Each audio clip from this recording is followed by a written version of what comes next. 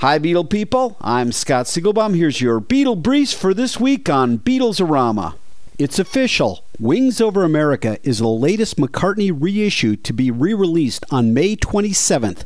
There'll be several different versions, including the Deluxe Collection box, which includes 3 CDs and 1 DVD.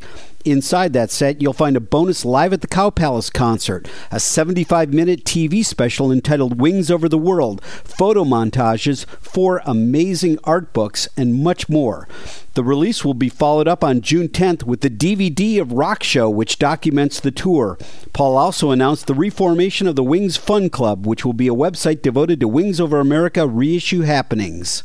It seems like Paul McCartney's Out There tour is adding U.S. cities to its schedule daily. Recent additions include Orlando, Austin, Memphis, Washington, D.C., Seattle, and more to come. How hot is the ticket? Boston's Fenway sold out in under 5 minutes. Julian Lennon celebrated his 50th birthday by releasing his new song Someday featuring Steven Tyler. You can hear it now on Julian's Facebook page.